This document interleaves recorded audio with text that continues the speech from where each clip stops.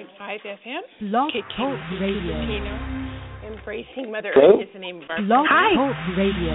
Hi. Coming to you since 1997 on KKUP Radio with over 250 guests and still going strong in their 12th year of weekly broadcasting, the International Taz and Paula Show brings to you expansive, engaging, and groundbreaking intensity on radio and now on the Internet airwaves today. Listen live every Thursday or visit Embracing Mother Earth's archives, exclusive articles, ask questions, and receive actual answers from guests anytime at tazandpaulashow.com. Taz and Paula's special guests are experts coming from all walks of life, energizing our lives with a passion that inspires and teaches us with each of their compelling personal life journeys, with roots from ancient wisdom and bridging it with modern science. We hope today's show touches the wisdom of your heart. And now, Taz and Paula. Woohoo! Well, a happy Halloween is bobbing just around the corner. So good afternoon to all of our listeners. Our guest today, William J. Hall, shares a true, terrifying poltergeist story.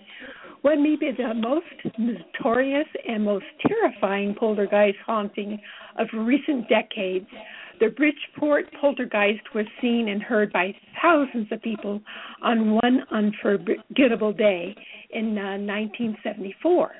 And one of the local youngsters, William J. Hall, remembers viewing it on TV when he was 10 years old. William Hall grew up to become a magician and a well-known investigator of the paranormal and the unexplained, writing a syndicated column on those subjects for many years in Connecticut newspapers. And today, Paula, our journalist, William, relays the details for this terrifying poltergeist story. You are now listening to the International Taz and Paula Show. I'm Taz. And I'm Paula.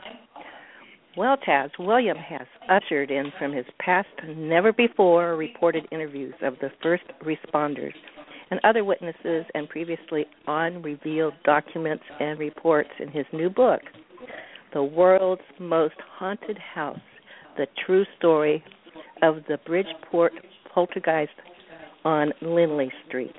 This book exposes those gnarly feelings of the Lindley Street haunting brought to life from the inside out, and with an in-depth investigation encompassing policemen, firefighters, and others, exposing the ups and downs of things that go bumpity-bump in the night.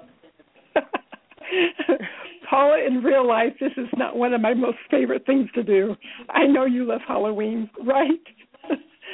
But for me, Halloween was a scary thing for me always. I'm not really sure where that came from. I just didn't like to go out and walk the streets in the dark for trick-or-treating ever. William Hall, we are honored to share you and your book with our listeners. Welcome. Well, we're going to call you Bill, if that's okay. Okay. Oh, I have to, hold on. Keep that turned off. Hi, Bill. Welcome to our show. Hi. I'm honored to be here. Thank you. Now, when did you start? It sounds like it might have been when you were a kid, but when did you start being interested in the paranormal? Oh, yes. It was very young. You know, I grew up on In Search Of, and that's incredible for us older folks, not old folks, but older folks. So, yeah, I was I started doing magic, very poorly, but, at age 7. So I was always fascinated from there on in with anything like this, whether it was, UFOs or haunted houses or any of that kind of thing. And later on, of course, becoming much more skeptical about it, but I always had an open mind. I always held an open mind to it, and I did research it more, I think, than most of us do, as you guys do, because, and the listeners, because we're the people who are, look deeper than just saying, I don't believe it. We tend to say, I don't know if it's true or not, let me order that government document, or let me try to research further and to dig a little bit deeper before believing or dismissing something. So, but I'd been interested in for many years, and then in the 90s did a newspaper column where I would do different articles every month on different things, whether it's fortune telling, the pyramids, UFOs, haunted houses, things like that. When you were 10, Bill, and you were sitting before the TV and you saw this happening, what was your immediate thought? I thought it was really cool, and I asked my dad, Dad, is this real? And of course he said no, and life went on. But that was, that's my dad. Happy to say he's a little bit more open now. I think the evidence is finally getting to him, but but at that time he's like, oh no, it's just a hoax, and that was it. And as most people on the outside would have responded, except for those who are a little bit closer to the details or who took more of an interest other than the regular cursory interest that somebody watching the news would have gotten out of it. But yes, I never really knew much what to think of it, but I was always fascinated by it. When you on TV, did you actually see furniture being thrown around? No, they didn't show anything like that. It was mostly, as I can remember, and I don't like to go by my 10-year-old memory, but I remember people talking outside the house is the only memory I have of it, and I can't tell you if that's a completely accurate memory. But from all my research, I can tell you that there were some interviews inside and outside of the house, but nothing was caught on camera. There actually were reporters in the house that had cameras, but more or less were kind of happened too fast, or they were more or less caught in the moment. It was difficult to remain outside of the story when they ended up finding out that they were part of it, in the middle of it. Wow. How long did this really last? Oops, I'm sorry. Go ahead, answer it. I was going to say, how long did this period last when this was going forward? Was it a half a day, or weeks? Yeah. How long? Yeah. Well, the overall, from the very start of any phenomena to the end, it would be from 1968 to 1975. But if we look at the ultimate height of the activity, occurred over the weekend in November 1974. Friday night to about Tuesday morning was really the real heavy periods, and that was during the period where it leaked out to the public and soon the media, and then the world from there was because the police were there on Sunday. And that's Sunday and Monday were the two big days that gathered the crowds and the dogs and paddy wagons and police protection and traffic stopping and all the rest of it as the story hit the AP wire and traveled, around the world. I bet the family.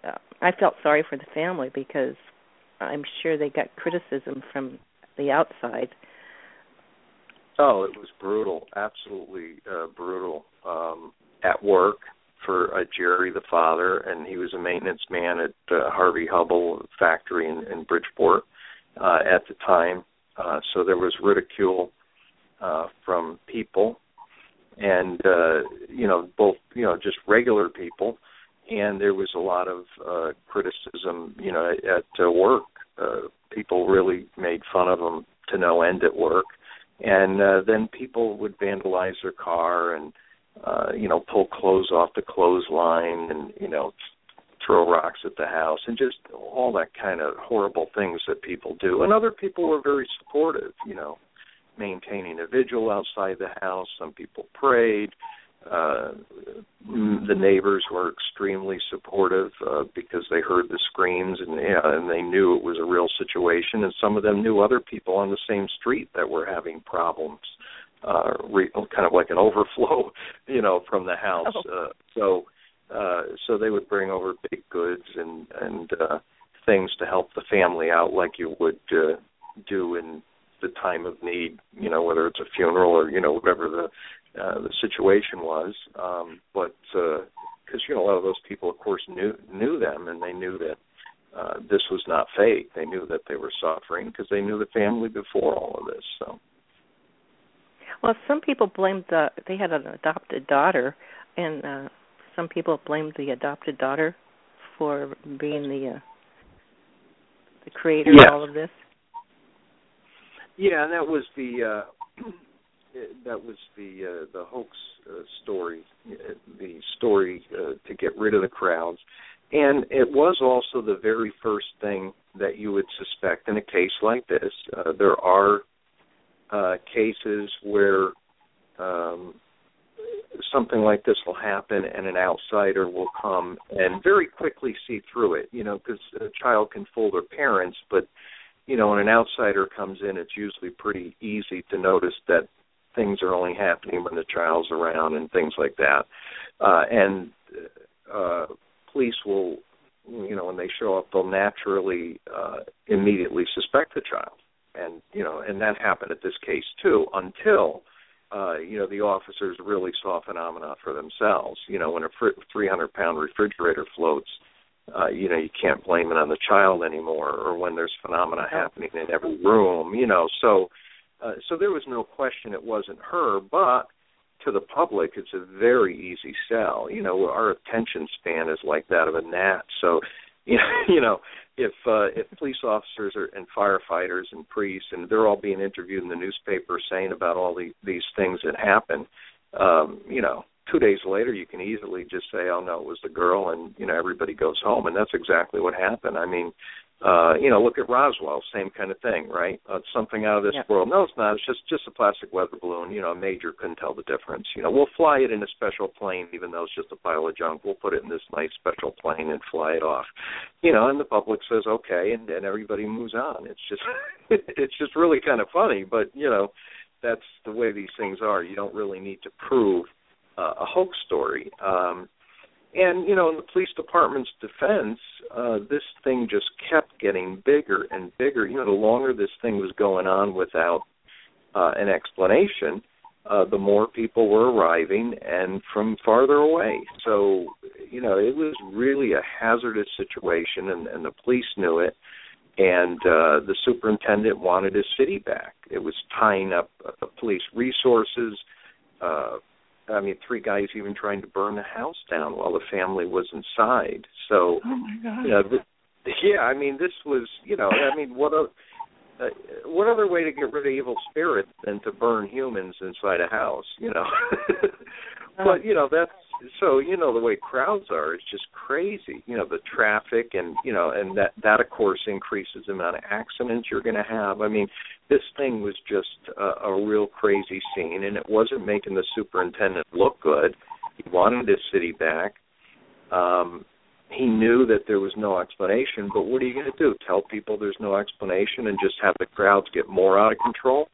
Because even with barricades and dogs and paddywhack and things like that, it's still, a nightmare for the police department. So when they saw Marcy, 2 guys who had never been in the house before on Tuesday morning saw Marcy, kick a TV, and that was the start of, oh, look, I saw you kick a TV, and, you must have made the cat talk, which was another, phenomena that was going on. The cat didn't talk, but there was audio phenomena. And Marcy used to pretend to make her little kitten talk. She was very lonely and shy and everything, and she used to say that was her only friend. And, it didn't fool anybody, but because she did that, when they asked her, she said, oh, yeah, I make Sam talk. And, and then, of course, everything got blamed on her. Things she couldn't have possibly done. A lot of phenomena happened when she wasn't even in the house. But, again, nobody's really looking at details. And, somebody asked me, well, didn't the inspector, look into the details? And it's like, well, no, he didn't have to. He had the details. He wasn't trying to figure out whether it was a hoax or not. He knew it wasn't a hoax. This was necessary to get rid of the crowds, and that's been well proven by the witnesses involved, including the captain. They all knew it, and they all said it behind the scenes that, we did the best we could with what was presented to us. We had to shut this thing down for the family's sake, too, although Jerry said he really wished they blamed him and not poor Marcy, Yeah. Well, I read somewhere that she was adopted out from a large family, and that made people kind of question, why did the other family want to adopt her out? I mean, that was one of the questions up in the air. Yeah, and unfortunately, we don't know too much about that family, and, so some people hypothesized, was the poltergeist originally, with that family? Were they scared of her, or was it just too much to handle? It was said they tied her to a chair. We don't know the context of that. We know it's not good, but is it because there's too many children, or was it abuse? Or, we just really don't have a lot of information on that, especially with the way adoptions were back then. So unfortunately, that remains one of the things on the possibility list. But we do know that the activity, although very, very small, started shortly after Marcy was adopted. So I don't think Marcy caused it, but we do know that she was obviously, no matter what theory anybody has on what a poltergeist is, everybody agrees Marcy was at the center of it anyhow. Is she still alive, do you know?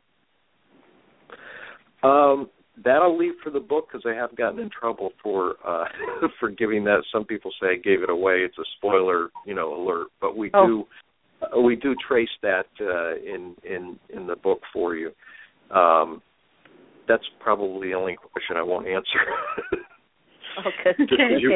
You wouldn't believe the backlash over the spoiler alert, but Was this strictly a poltergeist only, or were there other kinds of forms of entities involved? Well, and that's really the question of how we define a poltergeist. So for those who believe it's just psychokinesis, I would say that's not the case. But I don't really believe that poltergeist is psychokinesis. I mean, I could be wrong. Again, these are all theories, and I say this all the time that, I don't want to fight anybody on their theory, because I'm happy that we're just discussing it. I think us people who look into these things need to stick together. But, no, I do, because, some people get into these big fights over, no, it's a demon, no, it's an entity, no, it's psychokinesis, no, you're wrong, you're stupid. It's like, well, it's unknown, and I think we need to kind of, even if you believe something completely different, I think this is the area of all that we should be happy that we're at least acknowledging it and, looking for answers. But with this, it definitely, I mean, to me, when you look at the indicators of these, what I would call parasites or entities, they definitely feed on some sort of trouble, that negative energy, and Marcy was the lonely, introverted, kept to herself, was now in a strange land and picked on at school, and then finally got beat up at school and was home from school with her overbearing parents, because they had a smaller child who died when he was 6, with cerebral palsy, couldn't walk or talk. So they have this unhealthy parenting style with Marcy, kind of treating her like they did Jerry Jr., their little boy who died, and they were afraid Marcy was going to die. So it was all of that, and now she's stuck at home for 6 weeks with the overbearing mother, who's you can't go across the street, you'll get killed, kind of philosophy. And so this did all pique the activity, but there were entities involved. So in my mind, I wouldn't think that, a psychokinesis would not only have entities, but usually if one thinks to look, that there are other houses that are affected. It's never just, one house. Well, I don't want to say never. I should never say never. And there's different kinds of hauntings, obviously. But in a case like this, it looks like when the door opens, whatever door you believe, whether it's dimensional, whether it's hell, whether it's a multi-universe, which I prefer the quantum physics kind of explanation. But, jury's out on all of that. But whatever opens tends to bring through just more than one species or type or whatever, and you find that there's other houses that are impacted also by different entities in different ways, and we found that on Lindley Street also. So I do think that's one of the common indicators. The other thing is we usually find a lake or a stream nearby. In this case, there was an underwater spring under the house. And then Bridgeport was known for, the sandy soils and high water tables, which seems to be another commonality. Although, this would fall into basically anybody's theory. They're just kind of, things that coincide. But so I don't think it was Marcy's kind of unconscious frustration. I do think that there definitely is some sort of negative relationship, between the entities and Marcy, that they feed off that they appear like they know how to push buttons. I hesitate to call them evil, though, because I don't think we know enough. We're good at we're very guilty at giving human motivations to things that are not necessarily human, and I'm guilty of it too. If I mow the lawn and gnats attack me, I think I disrupted their home and they're attacking me to save their home. Because that's a human motivation. It doesn't occur to me that that's not why they're coming after me. They're coming after me because they're attracted, and not because it's minty fresh, but because of the chemicals I release. But so we apply a lot of human motivations to these things. But I don't like to call them evil because I don't know. I mean, the people outside that tried to burn down the house, were they evil? I don't think so. They were stupid. They were scared, but I wouldn't call them scared. I wouldn't call them evil because, these things may not have asked to be here, or they may have. I'm not saying that they're positive and they're lovely, and no, there are definitely some very negative things that they do, but I wouldn't label them evil because maybe neutral, maybe negative. We're seeing the worst side of them, but we really don't know, I think, enough. And we do know that there's good things that come through also. Some would call them angels. Some would just call them, good spirits or, whatever we name them. To me, I'd rather name them based on behavior rather than specifically labeling exactly this is Fred or, because it's tough to get to that level of preciseness and knowing exactly what these things are. But, these definitely are. They were just lifting up things and moving things. So to them, I mean, it was just, probably an easy trick. Who knows? Yeah, well, and some of that, some of it, I think, some of it was definitely them because it was very intentional. So if an entity picks up and throws Marcy across the room, that's like, we don't even know, but we would assume that that's a negative and an intentional act, Right. Did they actually pick her up and throw her across the room? Yes. Yeah. Oh, poor thing. Yeah. Now, yeah. So, yeah. Well, but, no wonder the neighbors got scared. I mean, who wants that to come into their home too? I mean, it's kind of like, wow. Well, see, that's a good point. That's why I try to think broader. I try to always ask myself, okay, let's assume you know less and it's not what you think. What could it be? And, the refrigerator floating, I don't think an entity did that. I think that's an energy reaction, from the upset in the electromagnetic fields, I don't think that that's something that somebody specifically did. I think that's, and, Paulino, I steal this from him, but he gives a great example. If you have a pile of papers on a desk and you run by the desk, you've upset the papers, but it wasn't an intentional act. It was by the energy let off by you, running close to the papers. You blew them up and they blow all over the place. And I think a lot of the things that we see in these cases are not intentional, and other things are intentional. But the fridge floating, I would venture to say that was not like an intentional thing, that was part of the energies of the two worlds or dimensions, or like I said, use whatever word makes you happy, intersecting, or having been opened, or like I said, use whatever term you prefer. But to me, I don't. As one of the newspaper reporters told me, he said, I don't believe it's a demon that moved a toy boat 4 inches to the left. And, well, I mean, in that case, I would say the movement of that particular object was not an intentional act. I think that was caused by this mix of energies, whereas other things, like I said, an entity, appearing, or an entity, picking up the girl or flipping a chair while she's in it, that may be, those are more kind of intentional things that are directed specifically towards people. Another example was a Christmas tree. The ornaments, they came home one day, the Christmas tree ornaments were underneath the tree in a neat little pile. So that's freaky, That would be, more, intentional, you know what I mean? Did they bring in a minister or a priest? What happened was, the escalation of this was the off-duty police officer from across the street, who's a friend and a neighbor, came first. He didn't know what to do, so he called for backup. More police came.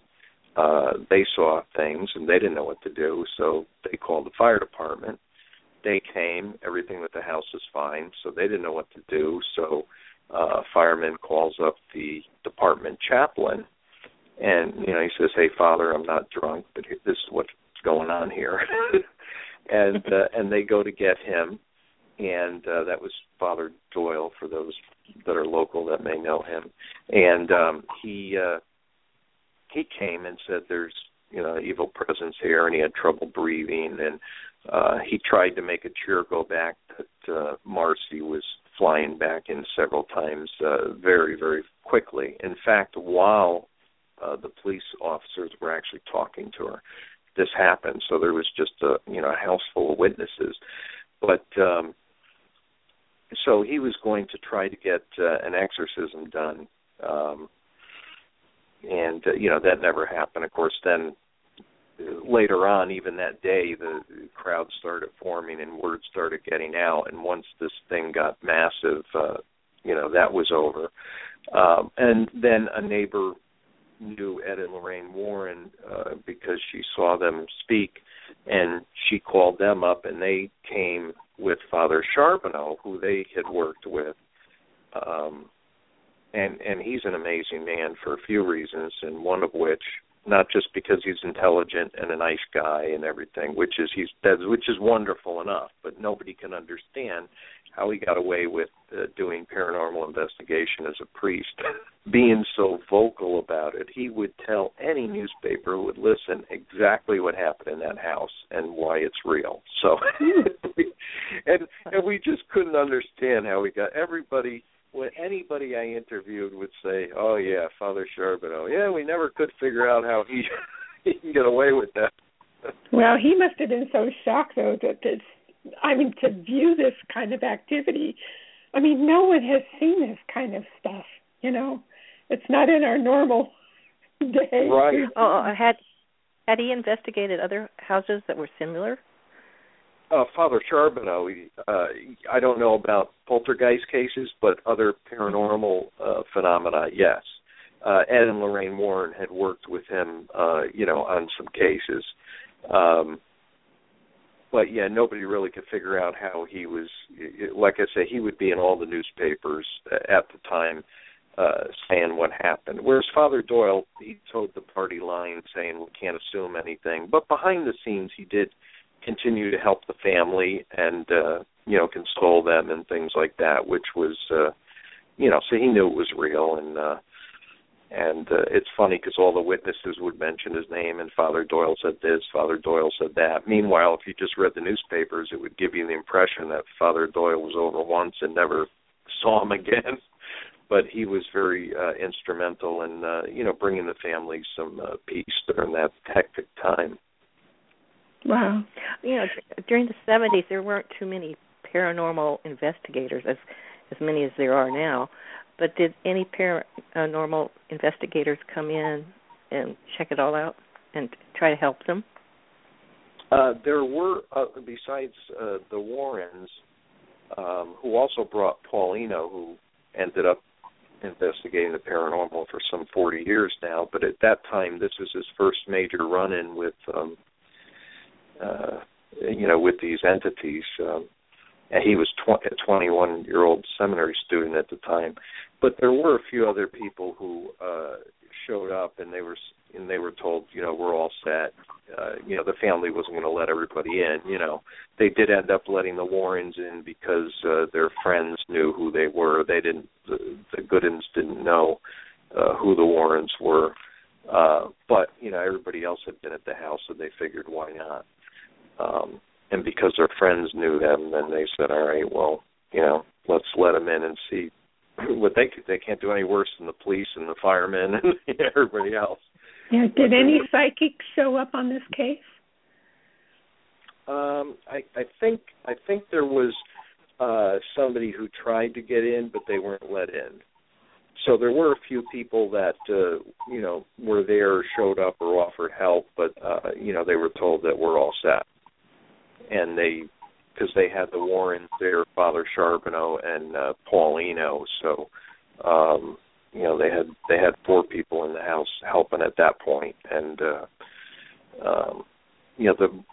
Jerry's brothers a lot of times was outside the house and would turn people away. So, but I do know I forget the names, but there was a few people that contacted me that said, yeah, we were there, we tried to help, but we were told that they were all set, they had enough people, in the house. Well, did they end up moving because of all of this? They wanted to sell. They tried to sell the house and were unable to, even though the phenomena had stopped.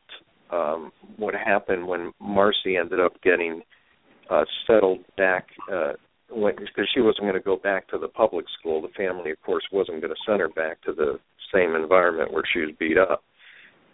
So Father Doyle helped them get a scholarship to get her into St. Patrick's School. And so once she got into school and was back into a routine, and the family was much more at peace, it dissipated. And so the phenomenon was gone, but they still wanted out because, as Jerry said, we can't live here, I can't work in this town, we don't want Marcy to have to grow up with the stigma, so they really wanted to get out of town, but they couldn't sell the house, probably for 2 main reasons. It might have had something to do with the activity, but I think the bigger reasons were it was a really tiny house. I mean, it was 738 square feet.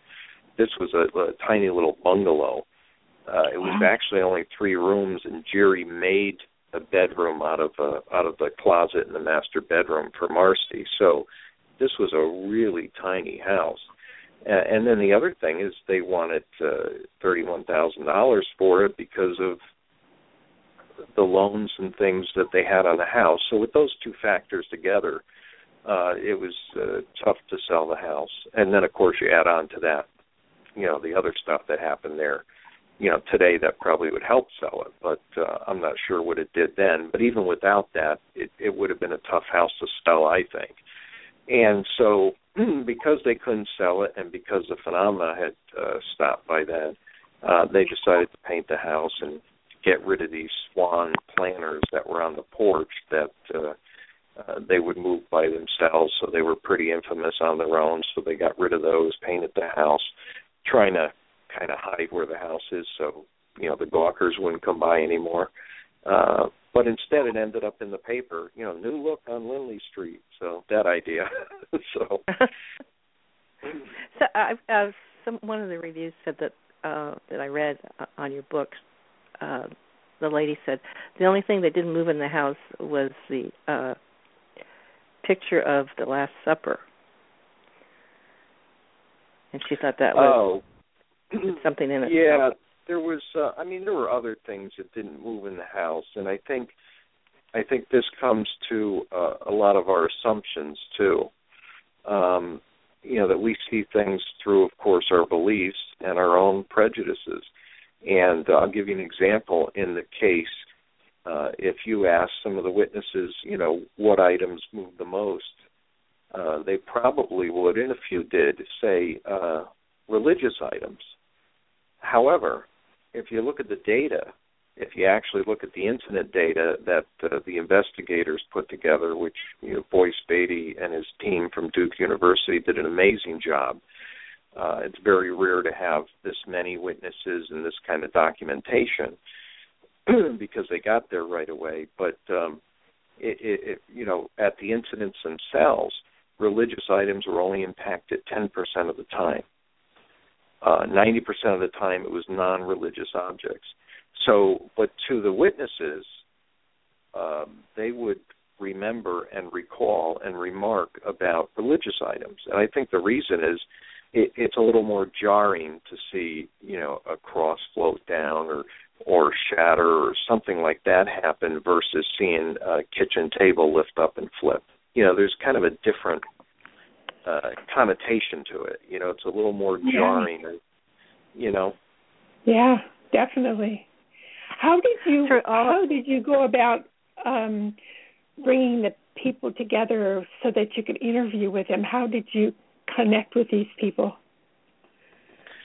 Most of it was by phone, and social media was incredibly useful because everybody kind of, I don't want to say everybody, but so many people just came forward and said, you need to talk to this person, or I know where this person is. I can contact them for you. Or did you talk to John yet? Because he was, in the crowd. And everybody, it was kind of like 6 degrees of Lindley Street. Everybody had a piece to it. And so that definitely helped locate additional people that, newspapers never mentioned. And, there was just, of course, so many people involved in this. Additional police officers and things like that. So that really opened up the investigation and made it just a lot easier for me because I was able to concentrate more and more on interviewing because there was a lot of time, of course, spent just trying to get out and find and reach people. But then it kind of got legs of its own where people were coming to me and helping me locate people, some of which I knew, some of which I didn't, and it really started to have legs and connect. The other thing is, of course, from the very beginning, once I found Boyce Beatty's name in the newspaper, and I ended up getting in touch with him and asking, I heard that there was this big investigation. Do you have access to it? And he says, I think so. It's in a box in my basement. So he had 30 hours of interviews that he gave me and all the paperwork on it. Wow.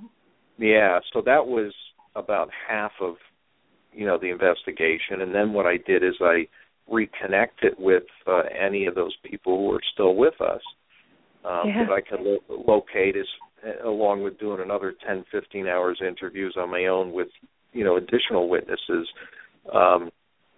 some of which had some really new and expansive information, and others that just had, just a little bit of detail that enabled me to go back and add a little more texture to the story by putting in a detail or two that, wasn't major, but kind of made the scene come alive, I can imagine receiving this big box of goodies going, holy smokes. I'll tell you, it was very exciting. Like Christmas. And it was. It's Christmas time. Yeah, he invited me over to his house, and he gave me a slideshow, and he gave me a report he did, which now is in the book, but he did a preliminary report, and he got the newspaper and sat down. He said, here's a report, read through it. It's my synopsis, and then we'll talk. And so I read it, he read the newspaper, and then we got together and I asked him a million questions, and then we tested the tapes because, they haven't been played in 40 years, and he gave me it all to me. And it was just really great to be able to put this work together and have him look at me and said, I can't believe how much you got of this story, because he says, you know more about this than I ever uncovered at the time. And I said, oh my God, boys, I mean, you interviewed so many people were interviewed and stuff. I couldn't have did it without him. It would have been, well, for one thing, most of those people aren't with us, but it would have just been, it was a monster project as it is, but it would have been just unbelievable without, the 30-hour head start. I mean, there was a reel-to-reel of 8 hours of police officer interviews that took place at the police station in a special conference room that was set up. I mean, the police mandated that their people be interviewed. So, I mean, they knew it wasn't a hoax. They actually actively and enthusiastically participated in the investigation and mandated that the police officers go in and be interviewed. Well, out of all the interviews, was there anything that was particularly stunned you or shocked you more than most of the interviews? I mean, there was one thing that stood out more than any other thing? Yes. A few things. And they were, and I was glad I contacted. I almost wasn't going to be as diligent in contacting people who were already interviewed back in 1974 or 1975. But I'm glad I did, because some of them did not tell everything. There were things that they withheld because, ridicule, or like in a police officer's case, his career. Even though they were private interviews that, they were told this wasn't going to get out to anybody, you still feel a little funny about it. And one of them, one of them was Paulino, who was 21 at the time, when he had Marcy in back of him, and there was these four entities in front of him. They described them like gauzy-like figures, and one of them was trying to get around Paul, and he put his hand out, and he felt that the thing had substance, that it wasn't that's one of them. He described it as, he said, I'm not a biologist, but actually, I'm going to play you his words. How's that? That would be so much good. That would be much cooler. Yeah, it's very short, but I'm going to play you his words. I got a few snippets here. Here we go. I didn't know how people would take it. These things are supposed to be spirits, but we believe they were demons. But the demons have anatomy and bone structures. I mean, I'm not the biologist. I couldn't really identify what that was like. The thing got about me and, threw the kid across the road. So that's Paul describing. He said it felt like this bony, bird-like kind of structure. And he hadn't talked about it for 35 years. He was afraid what people would think. And he said he dare not tell Ed and Lorraine Warren, because these things were supposed to be demons. And he was 21 years old. He said he wasn't going to tell them what he felt. They would have thought he was crazy. Yeah, another 21 years of exile. Right. Oh, my God. The Warrens came in to help. Did they suggest anything or have the family do anything special to rid themselves of all of this point?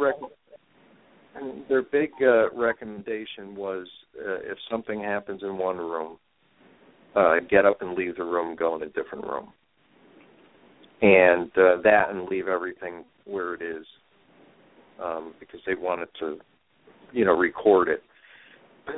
The Warrens were there, with Paulino and Father Charbonneau for on and off, but mostly on for a lot of hours during the two days of intense activity.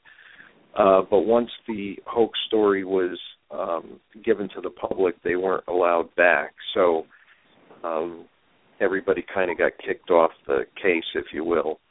So the phenomena continued. but there was no. The next people that came in to help was Boyce Beatty and the two guys from Duke University, Jerry Sullivan and Keith Harari. Bill Roll, who you may know, probably the Poltergeist guy, at least at the time. He was in England at the time, so Keith and Jerry came. So the three of them were the next people to come in and help the family. Father Charbonneau did provide more support later on, and Father Doyle continued to continued to help them and be a source of comfort and guidance through it. But so it kind of had multiple phases, if you will. That's what's interesting about this. Nobody really has the whole story. I mean, the Warrens have a piece of the story, but there was a lot that happened before and afterwards, and that was the same with basically everybody. So it was very satisfying to be able to gain new information from a witness and also be able to answer their questions that have lingered for 40 years of how their piece fit into the whole. Like Officer Joe Tomic was interviewed and was forced to be interviewed at the police department, but he didn't know why and by whom. So I was able to answer that for him while he was able to share insights and details that he didn't share back in 1974 and expand upon it. And actually, he helped edit the chapter of what happened when he was there in the house. So, I mean, to have that kind of involvement from such credible witnesses was really great. Because it's like a soap opera. People don't know you're writing a book, so you got to get a timeline together because they're jumping days and everything. So you have to make sure everything is there, and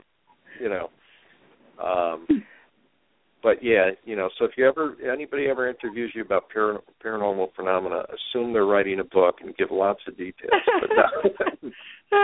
How long did this take you from the beginning to the end? It took me probably about 8-9 months. It would have taken longer, but I had a deadline. But what really helped was I kind of ran on two tracks with it. With the initial interviews, once I had a timeline done, I began writing it. But I kept interviewing while I was writing. So, there was the writing piece, and then they continued. I was interviewing right up until, I submitted the manuscript. And sometimes I'd find out one little extra detail. Oh, they threw garlic at the house. Oh, that's neat. All right, let me go back and, add that into the crowd area. If there was something specific or new detail that came in, I would go back and rewrite or add on as needed. But I kept interviewing, because people would be found, or other people would say, "Hey, did you know this person did this?" or that kind of thing. And so as you come across new people, you don't want to not interview them. You want to make you're always, of course, with this kind of thing, you're always afraid somebody's going to come forth with new information after you hand the thing in. But even the whole town has something fresh and new that they might not have heard. This book is open. It's beautiful. Let me ask you a question. There, in Chapter 10, you say an extraordinary game of checkers. What was that? I didn't get to find out. Well, a police officer is there inside the house, and this is after it was declared a hoax. I mean, which is another kind of neat part to the case is, they announce it a hoax, but the police department is still providing protection to the family, not just outside crowd control, but inside the house. So, that was interesting. But so there was a police officer inside the house at the time, and Marcy wanted to play checkers, and they played checkers, and she lost, and she accused the officer. She said, "Oh, I think he cheated," and And as she went to her room. Three things fell over at once. Bureau fell, and all of this happened while she was in full view with the checker box, in her hands, and so that, and of course that people would say was, that's psychokinetic or whatever, but I don't know. We know there definitely is a relationship between whatever was there and Marcy, and we know that Marcy was the center of it, but that was an interesting bit of phenomena that the police officer saw. And they actually, after that, the family actually ended up leaving the house that day because of the phenomena that happened. They asked the police officer, what should we do and stuff, and he said, you may want to go stay with family now, too. So they all left. Yeah, oh, my God. And that How was long did you sleep after going through some of these stories and writing about them? Did they kind of tickle your brain when you're trying to rest? No, not in a bad way. Definitely a fascination, an ongoing fascination and questioning and wanting to know more. Yeah. And of course, that's how it did expand into a book, to know more. But it was quite fascinating. Did you interview anybody that was scared of the whole thing? I mean, like a neighbor or somebody who was frightened, and they were one of the people that threw the garlic, or did you interview anyone like that? No, nobody identified. I wasn't able to identify a particular person who did an act like that, if that's what you mean. But what was amazing is some of the lectures that I did, and one of them in Milford, which is close to Bridgeport, Connecticut. But I'm amazed at how many witnesses show up, or children of witnesses. One lady showed up and said, I lived 2 houses down, and I heard the screams. And another lady said, my dad was, fireman there.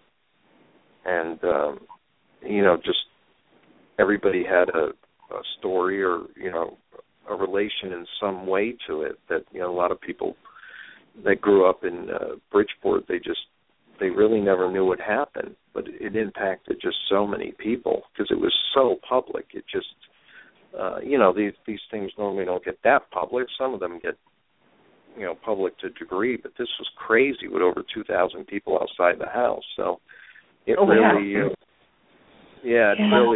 ended up getting a lot of people that were connected to it somehow. And, of course, when you have,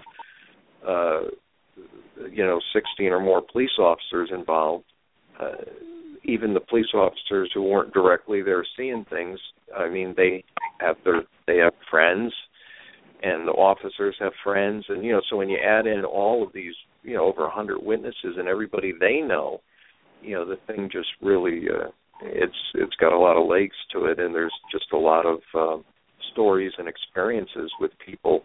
I even interviewed a guy who dated the superintendent's daughter.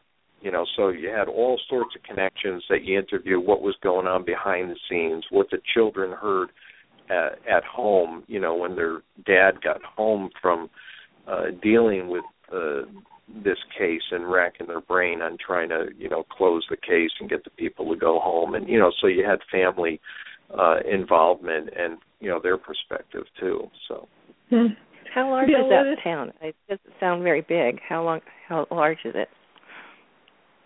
Bridgeport? Uh-huh. It's a pretty decent sized city. It's not. Okay. I mean, the house is tiny, but it was like 2 blocks from the hospital, so it was right in the middle of the city. And I mean, I'd have to Google to find out exactly how much because I'm bad with that. But it's not, a tiny little area, Oh, okay. That was right downtown in a kind of a lower income part of Bridgeport.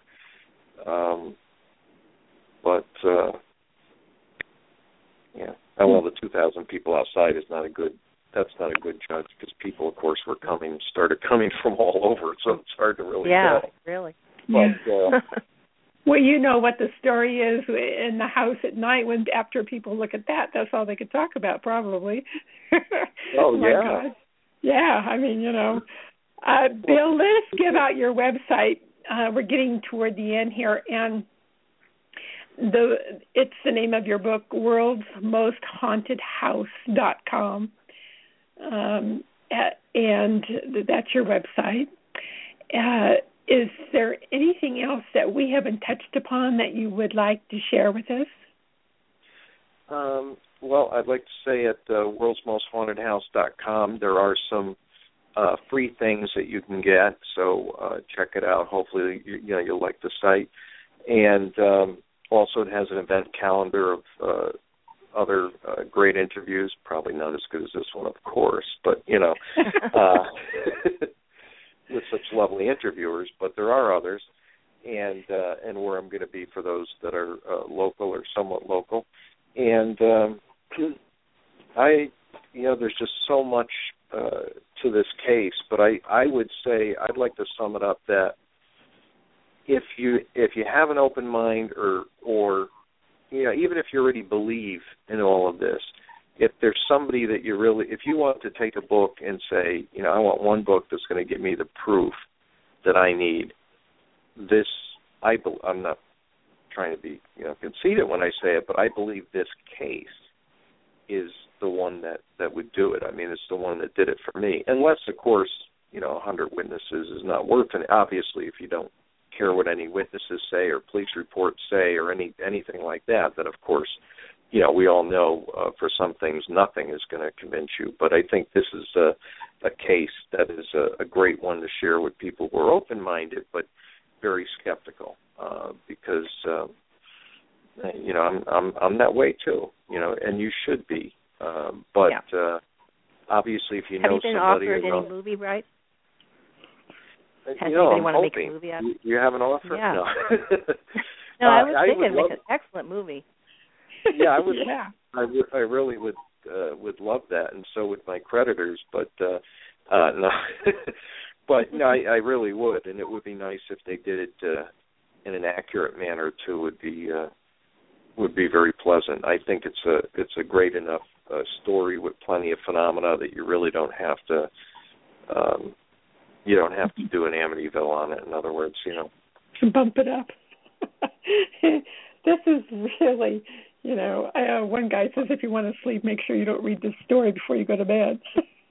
Yeah, Dr. Andrew Nichols said that. And exactly. Oh, my God. Yeah, well, although I was just going to say when it came out, I was telling everybody I knew it wasn't scary, but then I got in trouble, so I stopped saying anything. I said, I don't know, you read it yourself.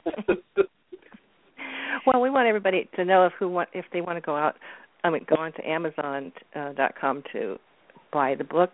That the author's name, Bill's name, is William J. Hall. So it might be easier to find it because we've been calling you Bill for the hour, so people should look under William J. Hall. Yes. And the name of the book is, what is it? Let's see. Oh, my God. That's all right. The World's Most Haunted House, The True Story of the Bridgeport Poltergeist on Lindley Street. And this is it's an honor having you with us today, Bill. Thank you for sharing your time with us and wrapping up one of the scariest times for many into a book. And, and it's true. I mean, it's like people really live this story. And like I say, Halloween is not one of my favorite times. It's my favorite. It's my favorite time. So I know it's Paula's favorite. Well, that's why you two work good together. See, you got both sides covered. Thank you so much for having me. Thank you, and Bill. Have a blessed day. It was a great interview. Bye-bye. Bye. And African Jamal Davis is going to be that gentleman that's going to bring you all the goodies this time. Okay, and have a terrific week.